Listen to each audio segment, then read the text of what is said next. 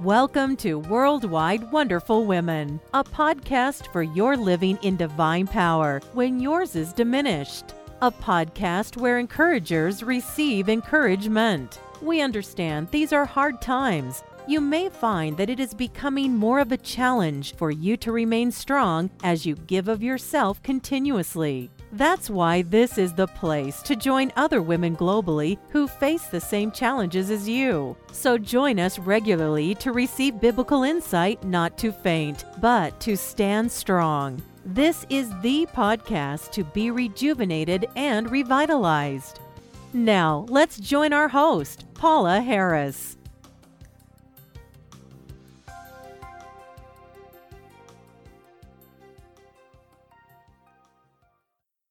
Praises to our King. This is episode number 112 of Worldwide Wonderful Women. And the title of this episode is Taming Your Temper. This is the last episode on our topic this month of Taming Your Temper. I trust that it has been a true blessing to you as I have gone through many steps and suggestions and sharing God's Word. Of course, God's Word has all the power to be able to deliver us from allowing our temper to control us. I believe with some of the things that are taking place in our society and world today, it's important for us to not allow this emotion of anger to get out of control. I believe that this month a lot has been shared in regards to that. And I hope that you'll tell other people about our podcast so that they can be blessed by them as well.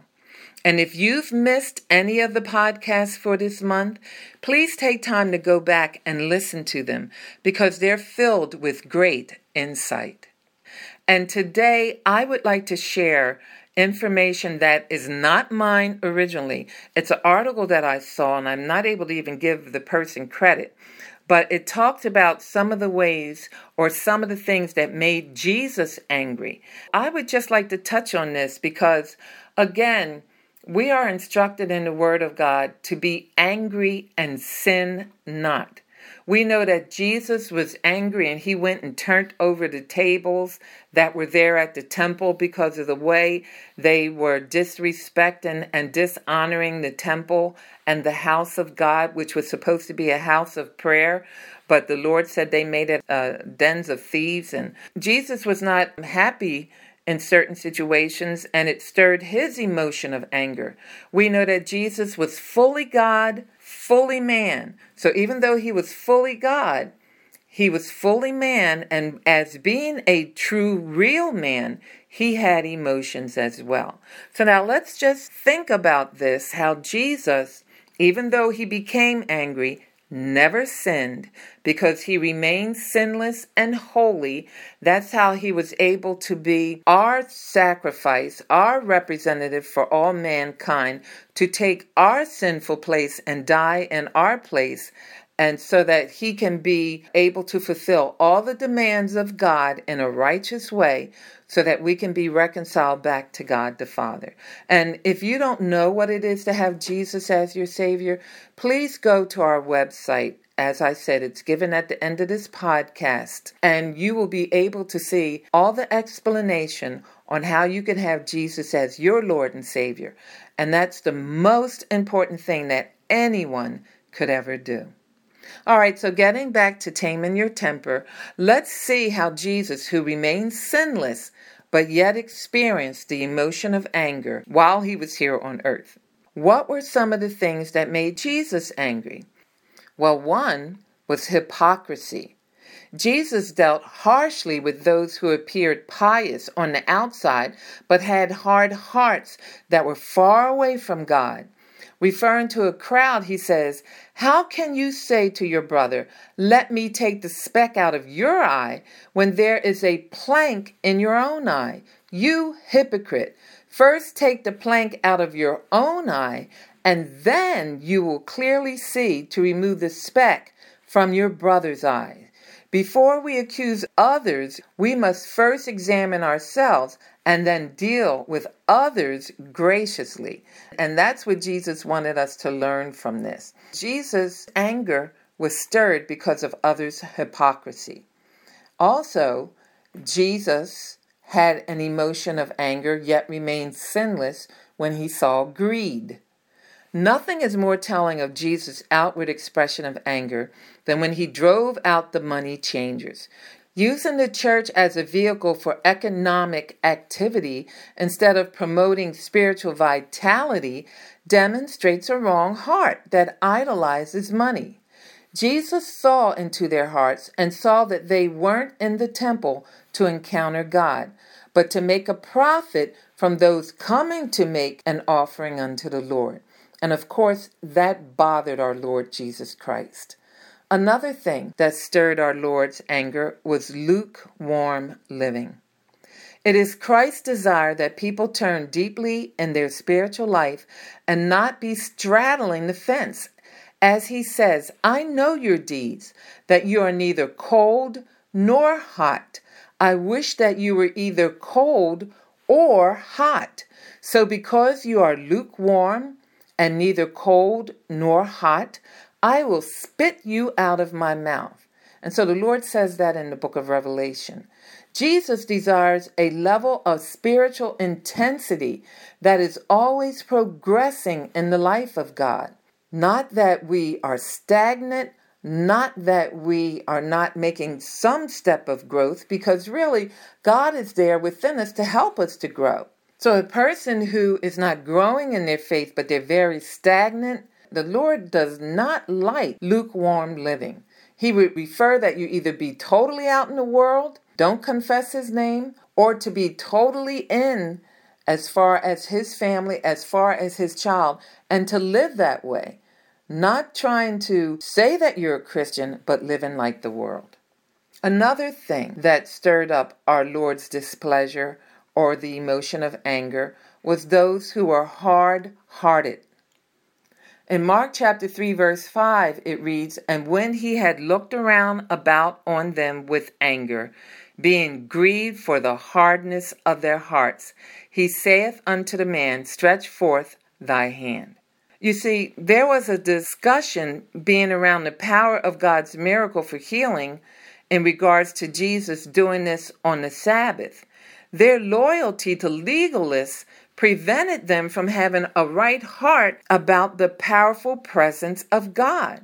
And so this hard-heartedness caused the Lord to have anger stirred up into him in regards to their heart attitude. Another thing that produced anger in our Lord, of course without sin, was this whole idea of superiority. The scribes and the Pharisees were in particular on bad terms with Jesus during his ministry because they were placing a spiritual demand on people that they themselves were unable to meet. They tied up heavy burdens and laid them on men's shoulders, but they themselves were unwilling to move them with so much a finger. The heart that lords expectations over others that are not of God exalts the doctrine of men and not the holy word of God, and that grieved our Lord.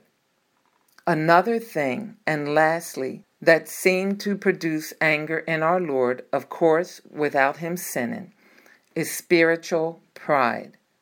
Jesus challenged the people to give their spiritual offering of prayer, fasting, and tithes and offering in secret to God. He warned them not to be like those who only demonstrated these practices to be seen and praised by others. So self-righteousness hinders the flow of kingdom power from flowing through the life of an individual because it diminishes their ability to be humble and yielded to the Father's power. And so our Lord Jesus Christ did not like pride at all. And when he saw pride in others, it caused him to be displeased and at times have anger arise up, not falling into sin now. There's a difference between sin and righteous anger. Our Lord Jesus Christ never committed sin. And so yet we are thankful that God, through his Son, Jesus Christ, has displayed to us that there are ways in which, yes, anger may be stirred up within us, but we do not have to give in to sin.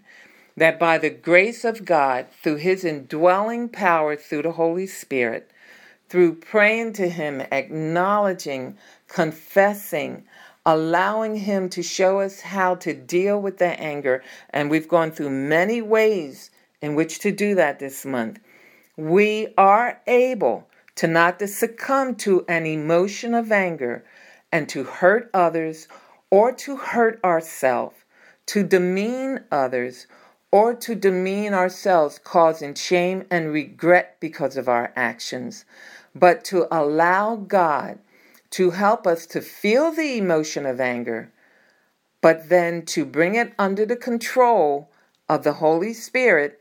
One of the fruits of the Spirit is self-control, so that we're able to deal with that anger, irritation, frustration, or resentment.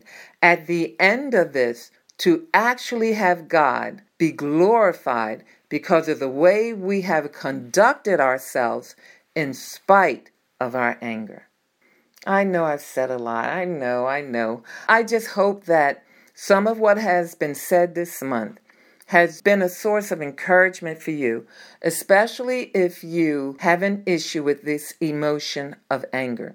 There is hope for you. There is nothing too hard for God to do in helping you to overcome this. And so greater is he that is in you than he that is in the world.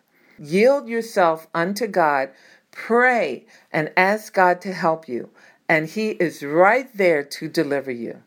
Remember our scripture that I've been repeating this month, James chapter 1, verse 19 to 20. Know this, my beloved brethren, let everyone be quick to hear, slow to speak, and slow to anger. For the anger of man does not produce the righteousness of God. I want to give you an invitation again to join me at our annual women's conference. Go to the website given at the end of this podcast and come along, get more information and register and bring your friends, because I'd love to meet you. Come on up and introduce yourself, and I'd love for you to come and just experience the wonderful time that we have. It's a one-day conference. We make the price very affordable for everyone. All right, well, join me next week as we discuss another topic. And in the meantime, smile. Jesus loves you. Thank you for listening to Worldwide Wonderful Women. We trust you enjoyed the program. Please take a moment to leave us a good rating and review on iTunes to help us continually encourage others around the globe. We also invite you to go to twmforjesus.org. That's TWM like in Mary, FORJESUS.org to download your free gift and see other resources to help you live in divine power. And don't forget to tell your friends. Until next time, be strong and of good courage.